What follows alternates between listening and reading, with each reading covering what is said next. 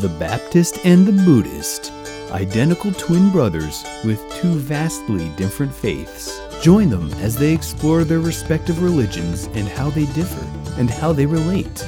Same DNA, different religions. Hey everybody, this is The Baptist And the Buddhist. with Mark, And Brian.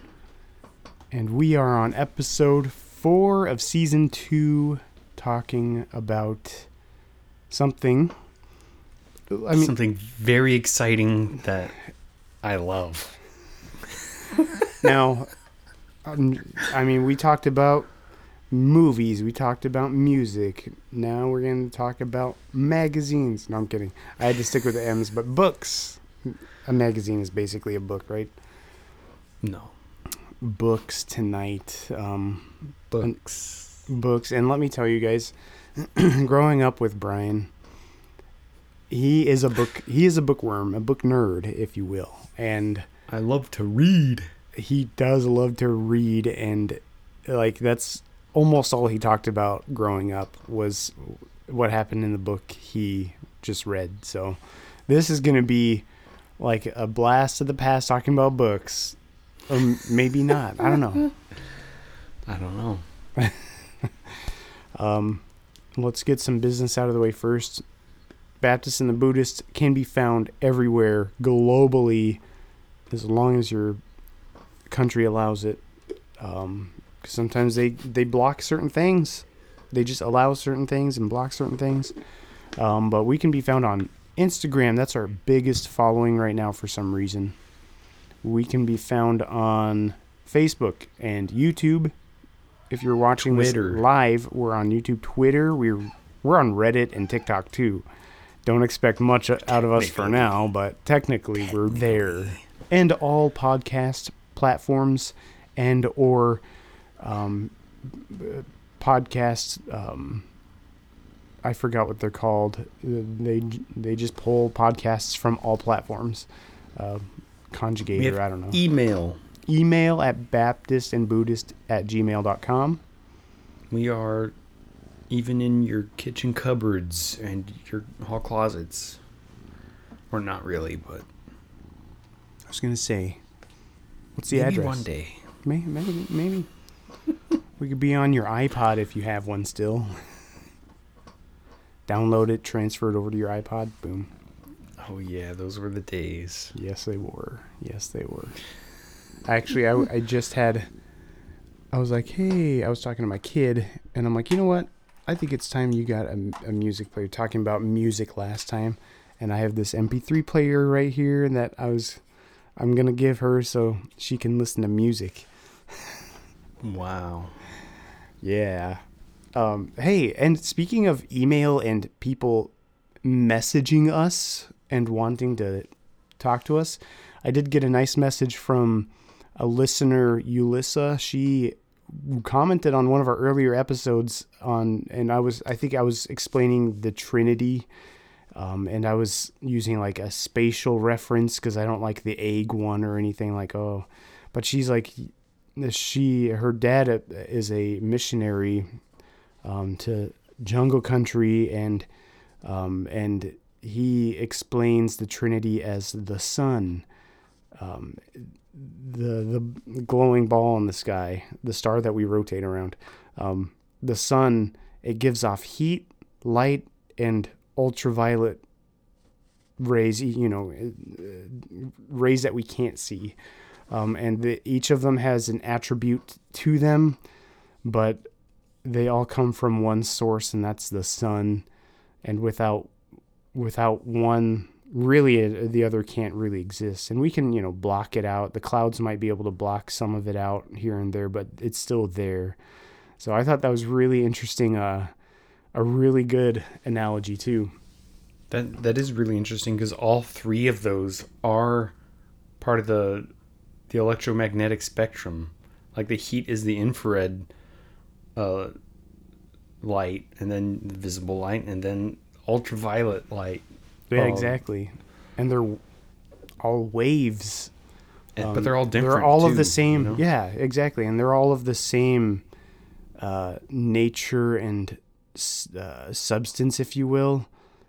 But they're all like, we can definitively see one of them at least, and then feel one of them, and then another one we don't really know it's there until our skin starts burning, or our clothes start fading on the clothesline, or whatever else all those do, cancer and everything too. So it definitely the same but different, but all from the same place, all from the same source. So I thank you, Ulissa, for messaging me and letting me know that was pretty awesome. Thanks for listening too. If we had T-shirts or something, I would send you one, but we don't have any merch yet. No. That is really cool. Thank you for your input. Yeah, definitely. Well, back to the books. Man, what is a book? No, I'm kidding. Is it a scroll, or are we talking about codex? Like, what are we talking about?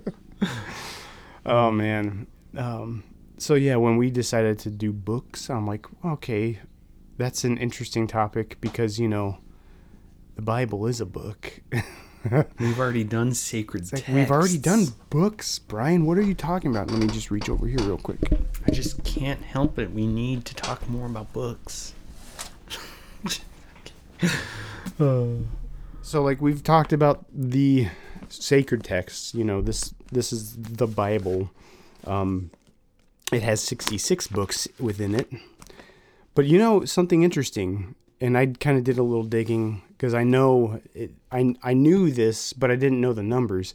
The Bible talks about at least 22 extra biblical books that aren't canonized into the Bible itself.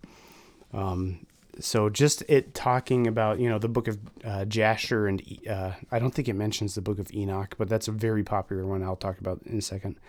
The book of Jasher, and like the book of the War of the Lords or something like that, and just a bunch of different prophets that we don't see canonized in Scripture, but we see that they've written other books out there, or even like some annals, or just a bunch of different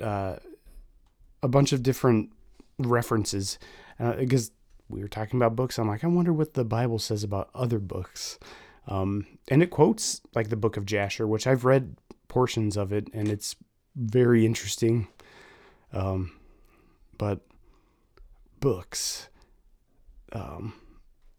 I did a quick word study. When you talk about Bible studies, there are different types of studies you could do, like word studies. Like, you just look for the word and compare scripture with scripture and say, like, what does this word mean here, and what does this word mean here? And really, like, the Bible usually defines itself. Like, it can define a word for you. But I was brought to Ecclesiastes 12, talking about, it says, "Further, by these, my son, be admonished, of making many books there is no end, and much study is a weariness of the flesh. Let us hear the conclusion of the whole matter. Fear God and keep his commandments, for this is the whole duty of man." So talking about books there, like, okay, there's going to be a million books, and studying all of them, it's just weird, will make you weary. So, like, what are these other books that we can read? Obviously, there are, like, way more than millions of books out in the world. But to Christianity, what are other books? And it's kind of a weird question to ask. But you do see other books. What are other books? Like, what do they mean? What are they to us? Probably if you go into a Christian bookstore, you'll see a ton of, first off, Bibles. You'll see a lot of commentary on Bibles. And you'll see, like, Bible study books. You'll see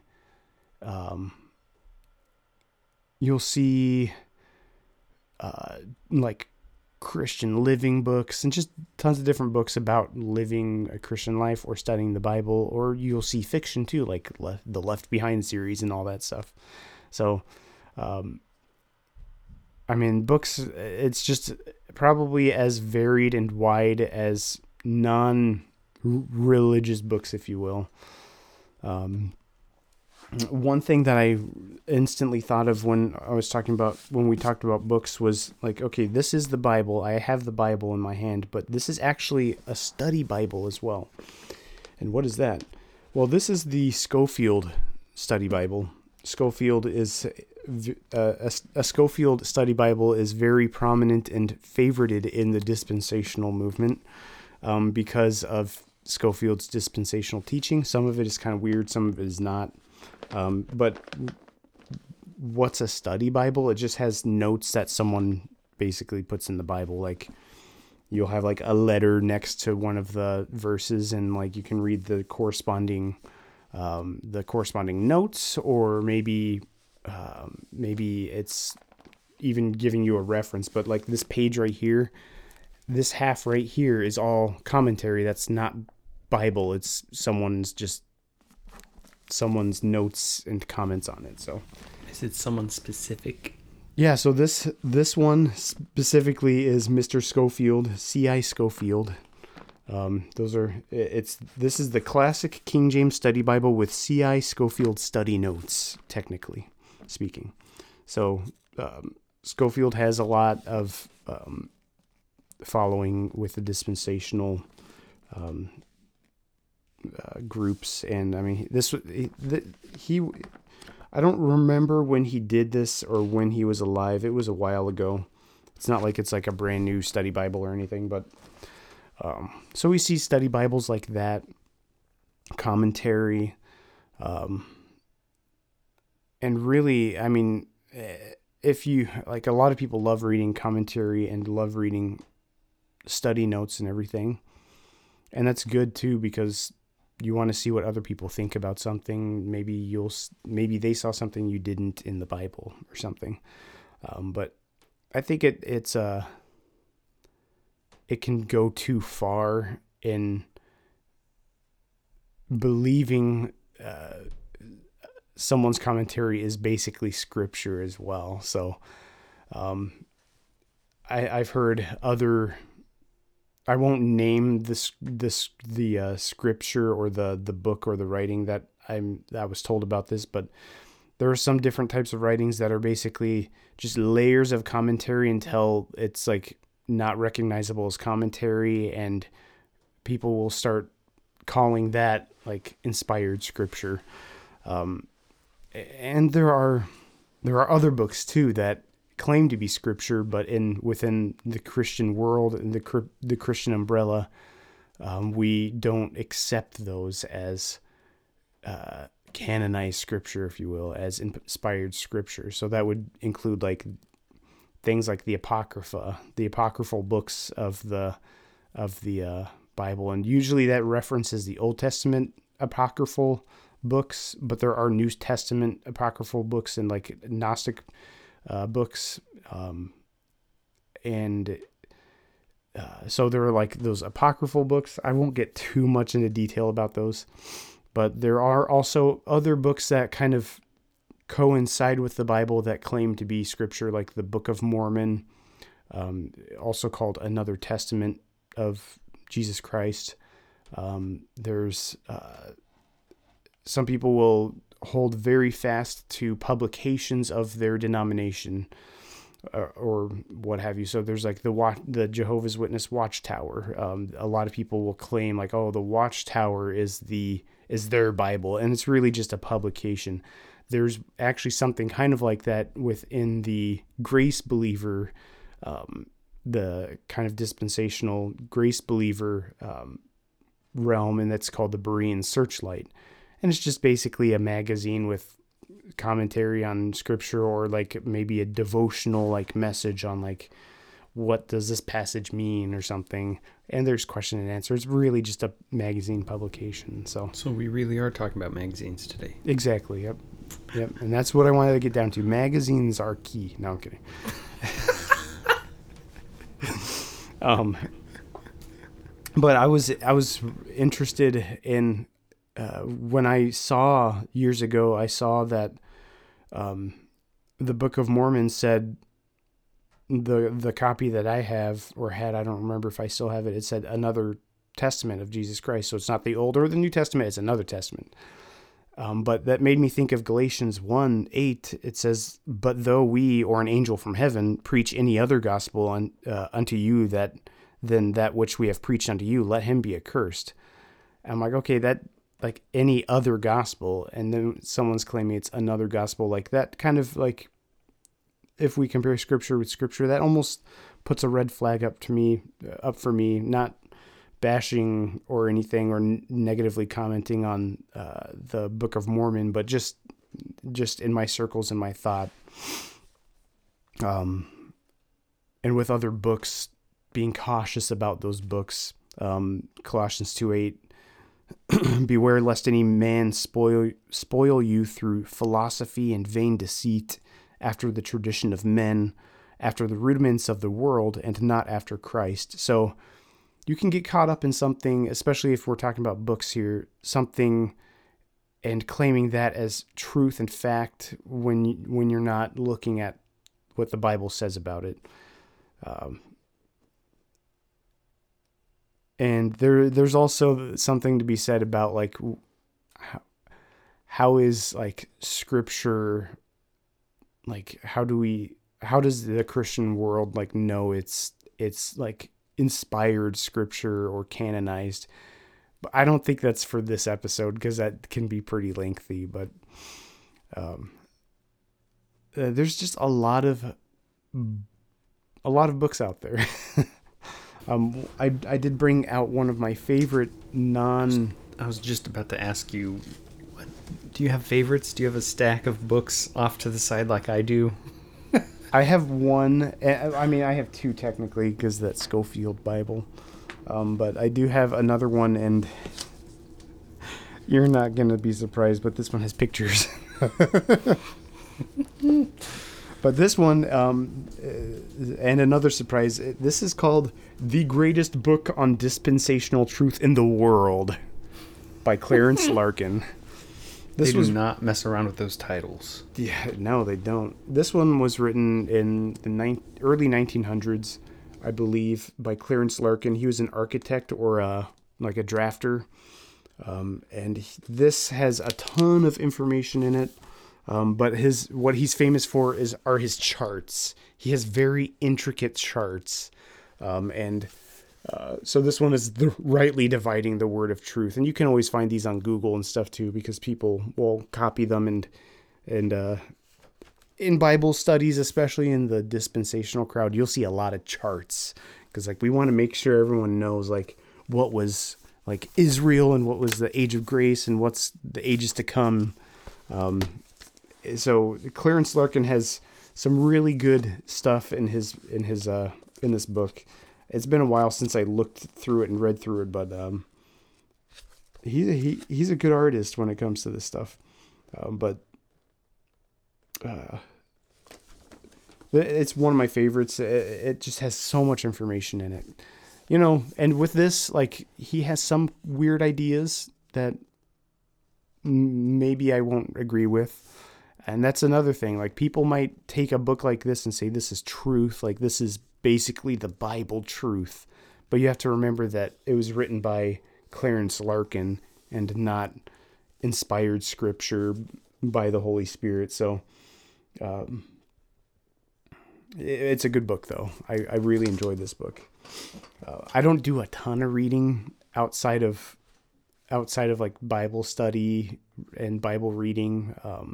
I've been trying to read more, not really like related to this podcast or anything. Like I've been reading some Tom Clancy books here and there and a ton of different fraud publications and stuff, but that's just my nerdiness.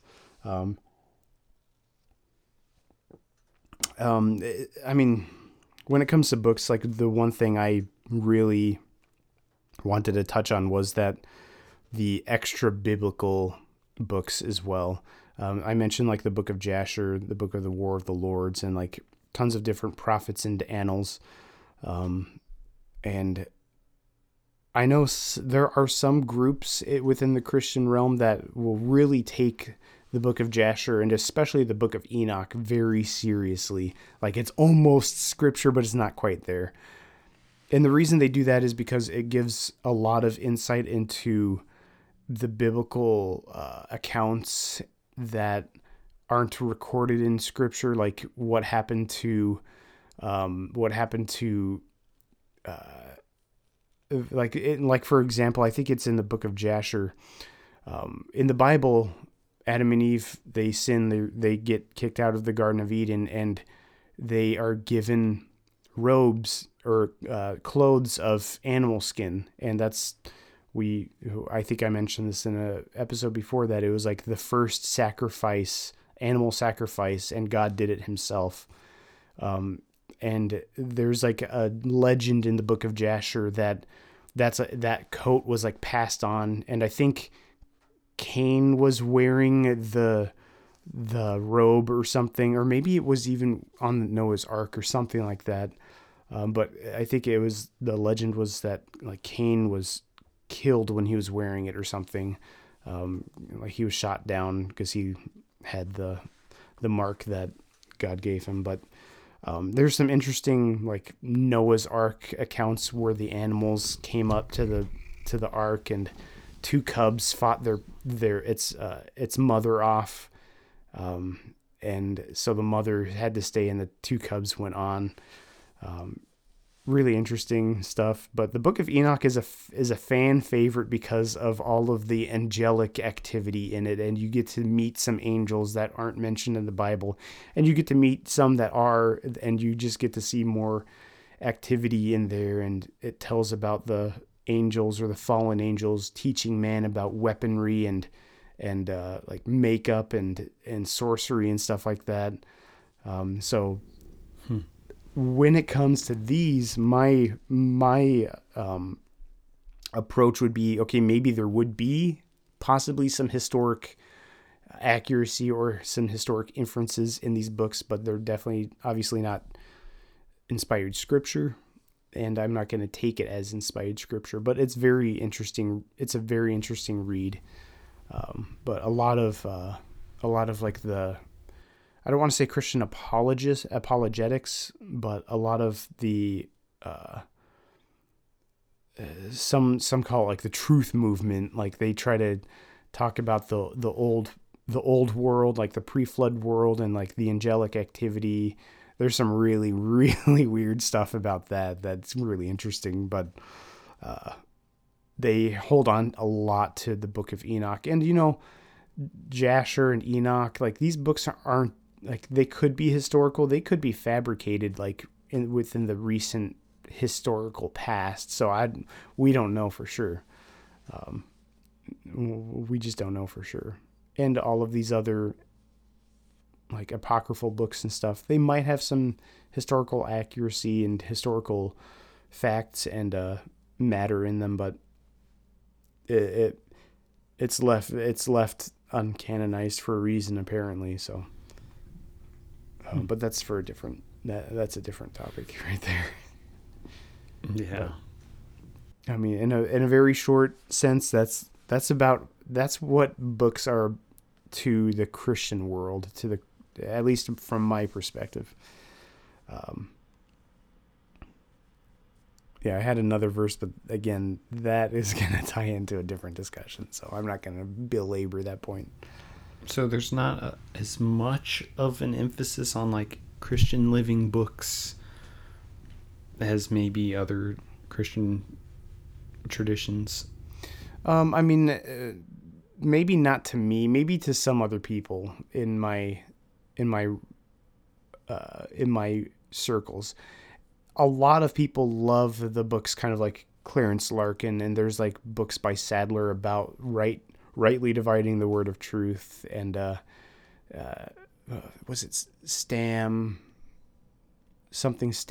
He would write about dispensationalism, things that differ was a good book that he wrote, because things that are different are not the same. It's kind of like a no brainer like sentence, like, okay, yeah, things that are different are not the same. And he kind of points out the differences in scripture and why it's different. So a lot of people in my circles love those kind of books, but I would not be surprised if other people loved, Christian living or Christian fiction or just nonfiction or fiction in general. It's all just different people's preferences. Yeah. So there's not really a huge emphasis on it. Interesting. Yeah, but that's really about it for me. Yeah, so cool. I'm interested in hearing more about like those other apocryphal books and what is canon as kind of a topic. So maybe that's a future episode. Yeah, and I could have fit it into the sacred text, but it really is a topic on its own. Yeah. So as far as books in Buddhism goes, I mean, there are a lot of books on Buddhism out there. I can imagine with like the number of sacred texts, like how much more is there? Like those books right there, and those and that's most of like the Sutta Pitaka, which is like a third of what's considered like the canon. And it's interesting that you mention commentaries and otherwise like exegetical works, because some of the canon itself is actually like commentary, especially in like the basket of Abhidhamma, which is very like secondary when it comes to like the Sutta Pitakas are the teachings, the discourses that the Buddha and his main disciples taught, and the Abhidhamma is more like an attempt to kind of systematize the Buddhist teachings.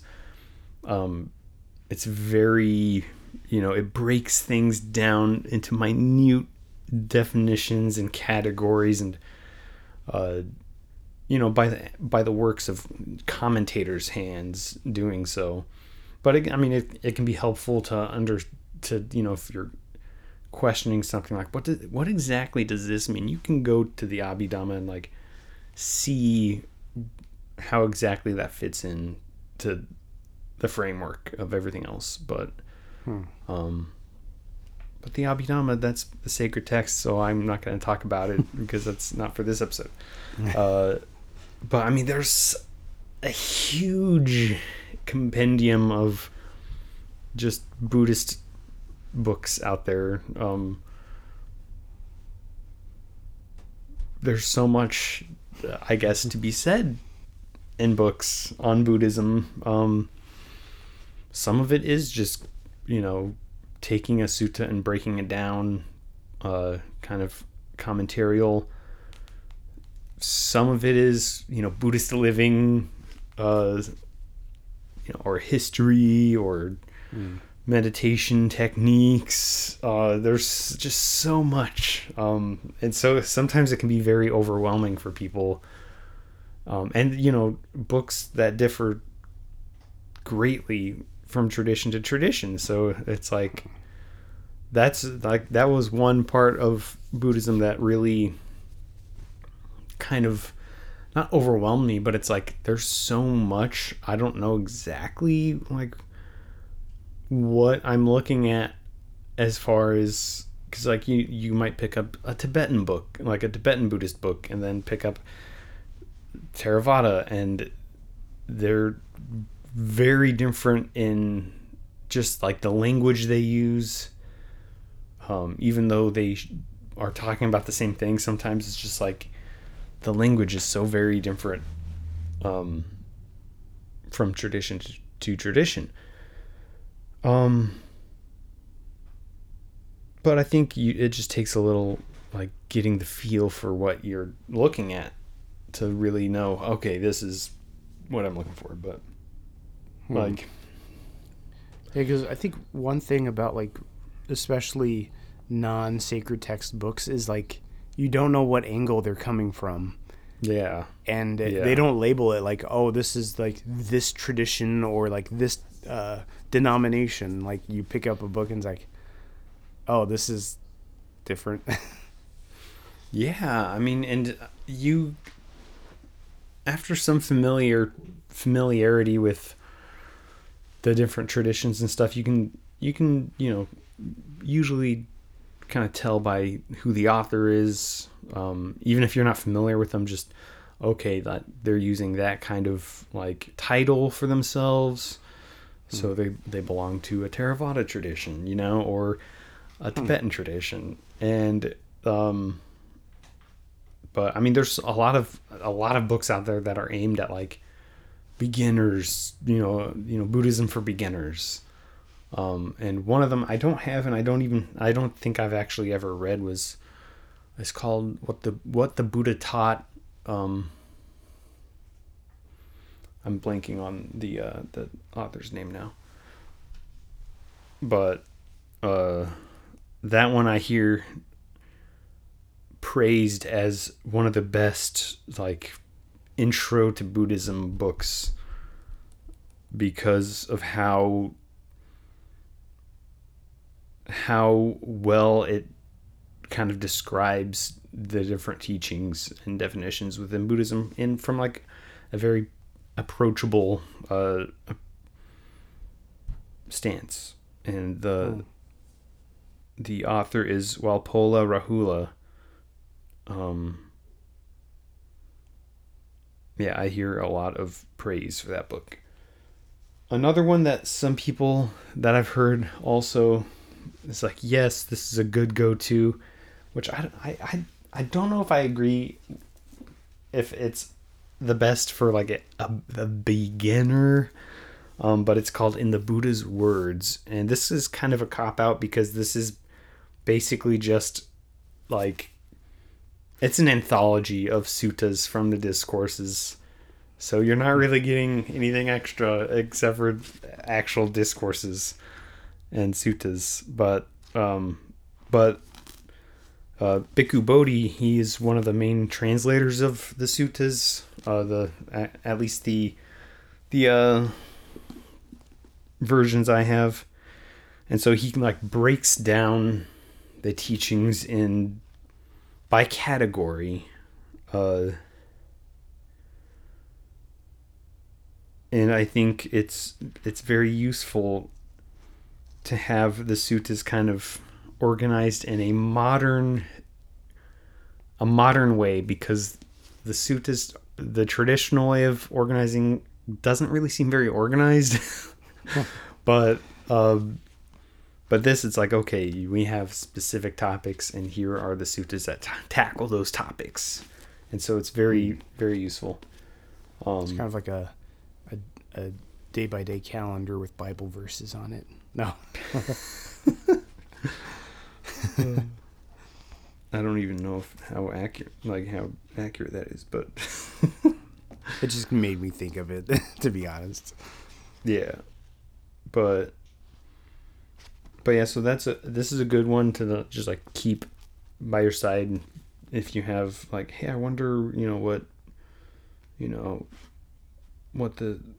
if there's a sutta about rebirth or about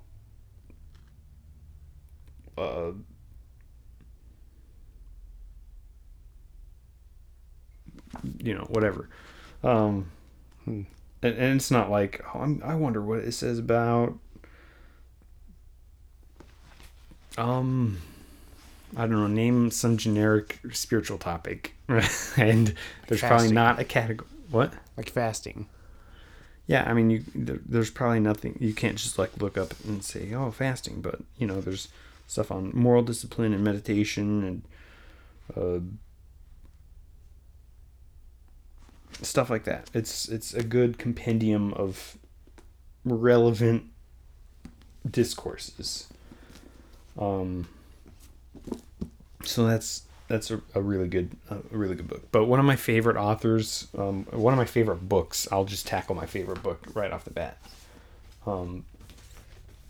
is by Bhante Henelopa Gunaratna, or Henepola. Bhante G, as he is affectionately called by his fans, I guess. Maybe not fans, but Followers, yeah. Enthusiasts. But the book is called 8 Mindful Steps to Happiness, and it's really washed out. There we go. Walking the Buddhist Path. And this one is just, it was one of the first ones that I like read and was like, oh, I get it. You know, it starts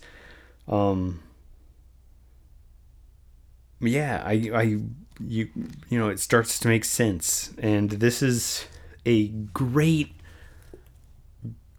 book that kind of walks you through the Noble Eightfold Path, which is at the center of Buddhism, of Buddhist practice, is the Eightfold Path. It's the framework for, I want to be a Buddhist. What do you do? The Eightfold Path. And it's just so useful and just very plain English, I should say.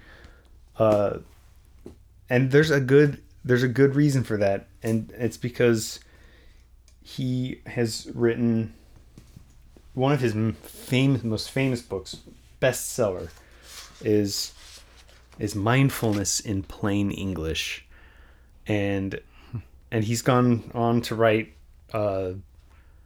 Beyond Mindfulness in Plain English, and I think he came out with a new one a couple years ago, Loving Kindness in Plain English. So, like, he takes topics, very, very important topics in Buddhism, and writes these very approachable books on it. Like, Mindfulness in Plain English breaks down the whole idea of mindfulness, the whole idea of how it is applied in Buddhist practice. What does mindfulness mean? It's such a buzzword nowadays, and there's a very specific use and purpose for mindfulness in Buddhism. And so, like, books like this, it's great. If you're in Buddhism and you want to learn more about mindfulness, it probably won't be very helpful to just go to the self-help section at the bookstore and find, mindfulness. Like, there's dozens, hundreds of books about mindfulness nowadays. Yeah. And not all of them are going to be from a Buddhist standpoint, which is important if you are wanting to approach mindfulness from a Buddhist standpoint. And another one of his books, amazing, in plain English books, are the 4 Foundations of Mindfulness, which tackles really, like, so one of the Eightfold Steps is right mindfulness. And so the 4 Foundations of Mindfulness is what that is the right mindfulness. And so, like, you can read the chapter in this book and it's like, great. Or you can also, like, really dive into this one and really, from a plain English standpoint, really learn about the 4 Foundations of Mindfulness. And his books are just, in plain English. And his books are just such a wealth of no nonsense, easy to digest, inspiring, insightful books. It's like, there's a reason why he's, like, my favorite Buddhist author. And guys, Brian can go on about this for hours. Listen. And I'm also, have several books here. I'm probably not gonna get to them all, but a lot of them do come from like early Buddhism, Theravada, approach, because that's just my favorite flavor, I guess. Like Sayuda U Pandita's book, The State of Mind Called Beautiful. It's another great, I think he's from the Burmese tradition. So like it's a little different of a flavor, but it still holds like the same core as what you might find in Banteji's books or the suttas. And another one from I think he's from the Thai forest tradition. Tanisaro Bhikkhu writes a ton of books. Most of these you can actually get for free on their website.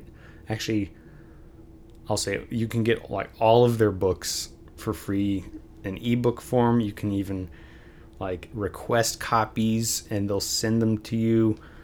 And this one I just was in my stack, and this is called On the Path. It's another very thorough breakdown of the Eightfold Path. Tanisaro Bhikkhu, especially in this one, like he also just piles on suttas. So this one is great. It gives you right understanding. What's right understanding? Here are the suttas that explain it. So that's a really great resource, I think. But yeah, it's Tanisaro Bhikkhu, another great writer with a lot of material available. But one of my favorite go-to books is actually from the Tibetan tradition, and it's I think it's exactly 100 pages. And it's called Practicing Peace in Times of War, and it's just a great little pocketbook of inspiration, and Very apropos for today. I know. When I feel like there's a lot happening in the world, and a feeling of uncertainty, I always just like to like pop this open, read a couple pages, and it's like, oh yeah, that's right,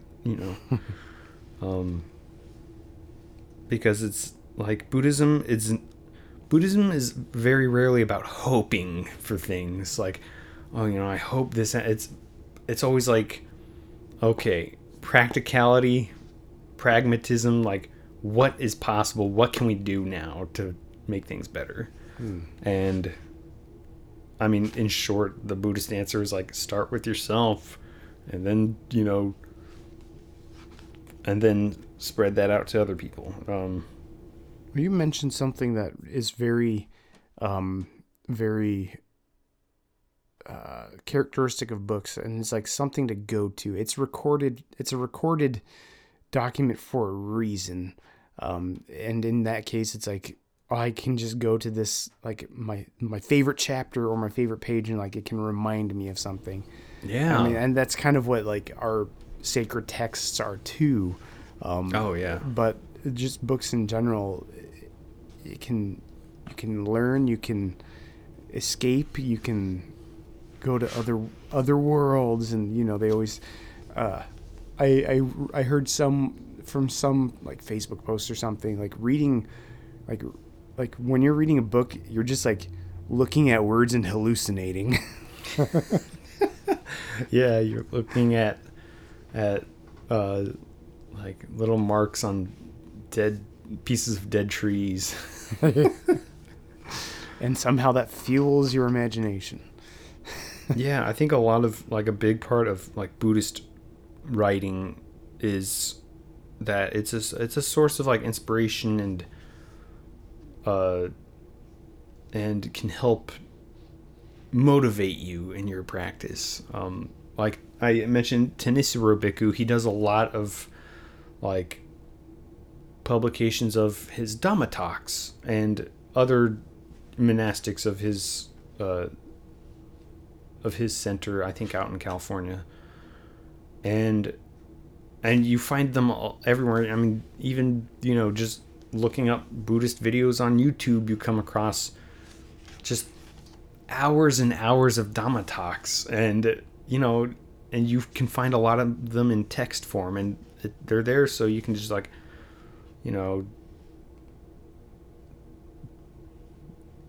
have somewhere to turn to when you're like, I need a little bit of, inspiration, of motivation. You mentioned like basically his Dhamma talks in written form, and that reminded me of one author that I'm actually pretty good friends with, and I would be remiss if I didn't mention his stuff, because he has a ton of stuff out there. Some of it is for free. A lot of it is for free on his website. I think it's still schoolofthebible.us.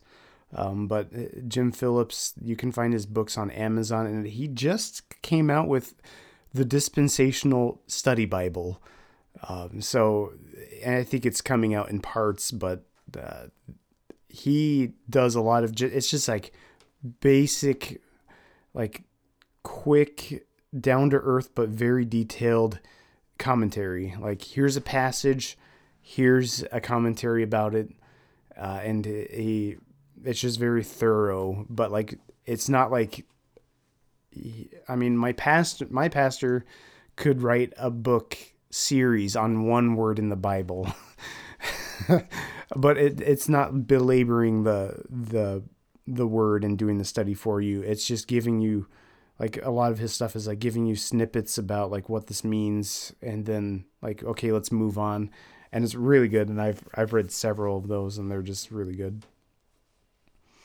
So I just wanted to mention that. I think probably every religious tradition like has some kind of commentarial tradition of, taking one word and expounding upon it. Oh yeah. Ad nauseum. I know my first like introduction to Thanissaro Bhikkhu was a kind of a series of Dhamma talks that he published in a book called I think it was like The Mind Like Fire Unbound, and it delved into the word nibbana and the etymology of that, and how it's tied to fire, but you can't just stop there, because ancient Vedic cultures had a different concept of what fire was, so you had to like dig into that, and it's like, we just started with one word, and we're like getting in deep. And my pastor did like a 3-month series on the word "but." Wow. Yeah, probably more than 3 months. I'm just being kind of conservative with my estimates, but he probably went way further than that, and he can too. It's crazy, but yeah, those definitely, like, there's so much in one word. I mean, words matter a lot. Words have meaning. Hey, yeah. I had another question for you. What's your favorite non-religious book? Do you have one? Oh, man.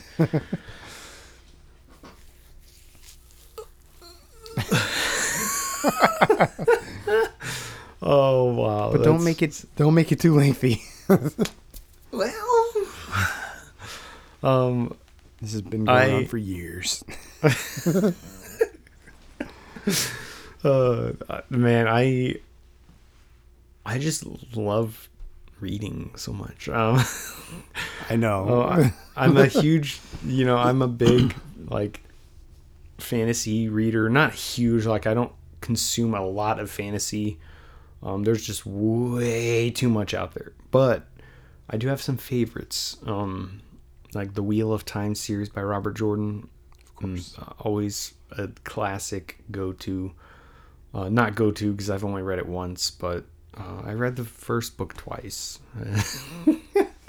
I also, as far as like fantasy goes, I fell in love a few years ago with the Dark Tower series by Stephen King. Much different than the Wheel of Time as far as fantasy series goes, but wow, that was a journey. And I'm a pretty big Brandon Sanderson fan. I haven't read everything he's written. I haven't even caught up in his Stormlight Archive series, but The one thing I love about fantasy is that it takes ideas of religion, of culture, of philosophy, of ethics, and really throws you into it, like, without you even realizing. You're on this like epic journey with these awesome characters that you fall in love with and care about so deeply, in these outlandishly foreign places, and you come out of that, and and just very intriguing plots, and you come out of it, sweaty and exhausted, and when you take some time to think about it, you're like, oh wow, I just like got exposed to real world ideas that I've never even considered. And it's pretty powerful, pretty outstanding ideas that can happen in just reading a book, reading a story. That's the art in writing. Speaking of weird, outlandish places and the art of storytelling, one of my favorites is this guy. Guy called Brian Boring Van Eunen. I have a copy, but I don't have it with me. But one of my favorite books of all time is called Damaged Sandwich, and you guys it's on Amazon. Get it. It's amazingly hilarious and strange, and my kids love it. I read it to them. We're on the last. It's a 6-book series, guys, and we're almost to the last book. I think. Actually, I think we are on the last book. We're on book 6. Wow. Box 3rd is the title. So I love these other books that are on Amazon too by him. I saw it for a second, but there's I didn't even know this was on Amazon. The Chronicle from the Court of Nightmare. Yeah. That's on there. And man, I read like the book you sent me the other day, or a couple of months ago. The stock market crash. Yes, that was so funny and good. That was like so interesting. But yeah, like honestly, like my favorite, like, especially outside of the religious realm or the faith realm, my favorite books are those books, especially Damaged Sandwich. It's just such a wild ride. And I would be remiss, I would be out of line if I didn't mention it on this episode. Oh, man. Yeah. Okay, moving on. No.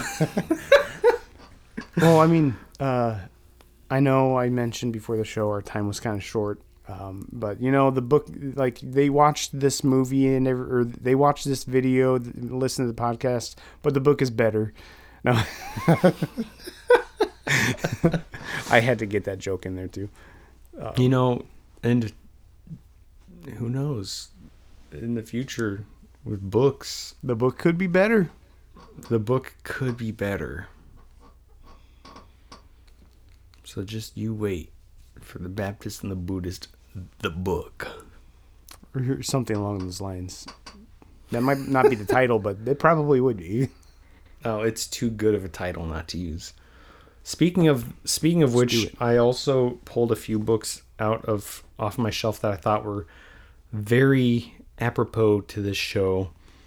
And one is very much not a book that you would curl up to by the fire to read. Maybe, but it's called Jesus and Buddha, Parallel Sayings.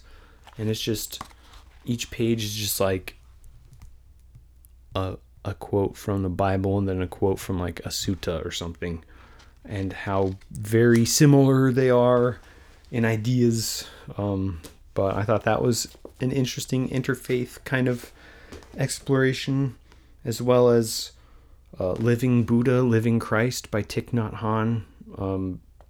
One of his classics, bestsellers. Great book from the late Thich Nhat Hanh, which we talked about his documentary in our movie episode. Yep. Plum Village. And there's what? He was from Plum Village, is that right? Yeah, that was his tradition that he had founded. Okay, yep. Was the Plum Village Center, or I don't know if it's an actual village or not, but yeah. But there's a lot of great like interfaith books out there. There's one, The Good Heart, that was the Dalai Lama, and I don't know if he was talking to someone in that book specifically, but it was kind of an intersection of like, I think it was mainly Buddhism and Catholicism, but also there's the Book of Joy, which was the Dalai Lama and Archbishop Desmond Tutu, who just recently passed as well. I think that was back in December or January, which subsequently was turned into a documentary that I just watched a few weeks ago, and it was an excellent little peek into the lives of huge leaders of both the Buddhist world and the Christian realm. And it was just really cool to see them as they were basically like kids when they were around each other. But it was pretty cool. But yeah. So any closing words on books?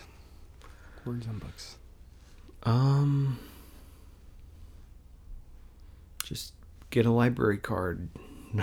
Yeah, these days you can get a library card and just read books on your phone with that library card. It's crazy. Audiobooks as well. Audiobooks, yeah. Yep. Reading is so fun. There's no commercials, no batteries to charge unless you're using an electronic reading device. Yeah, that's true. You could just like pop it in your pocket or your backpack or your purse, and getting bored, you could just pull it out and read it. Mm-hmm. It's like, it's wild. And you're reading, and it's so simple.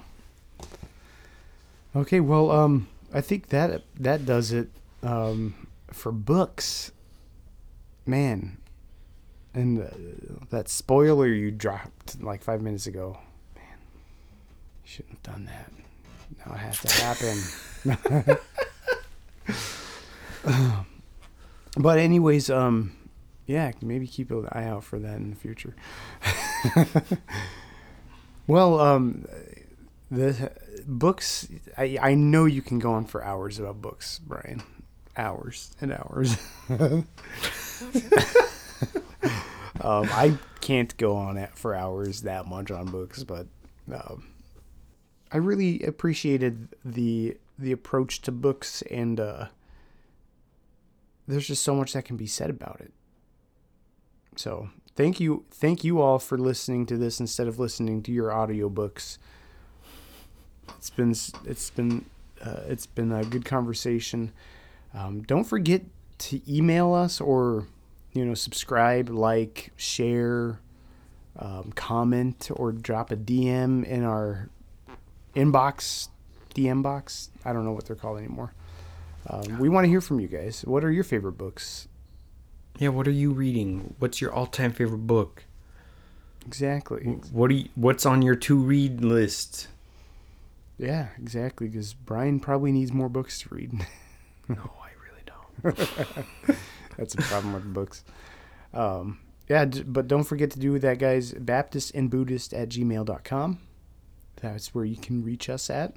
And or shoot us a message on Facebook or Instagram. Yeah, exactly. Or Twitter. Or your, kitchen cabinet. Yeah, and leave a sticky note in there. We'll see it. We will. Well, I think that does it for tonight. So thank you again. You've been listening and watching to The Baptist. And The Buddhist. With Mark. And Brian. And the book was better. Bye now. Bye.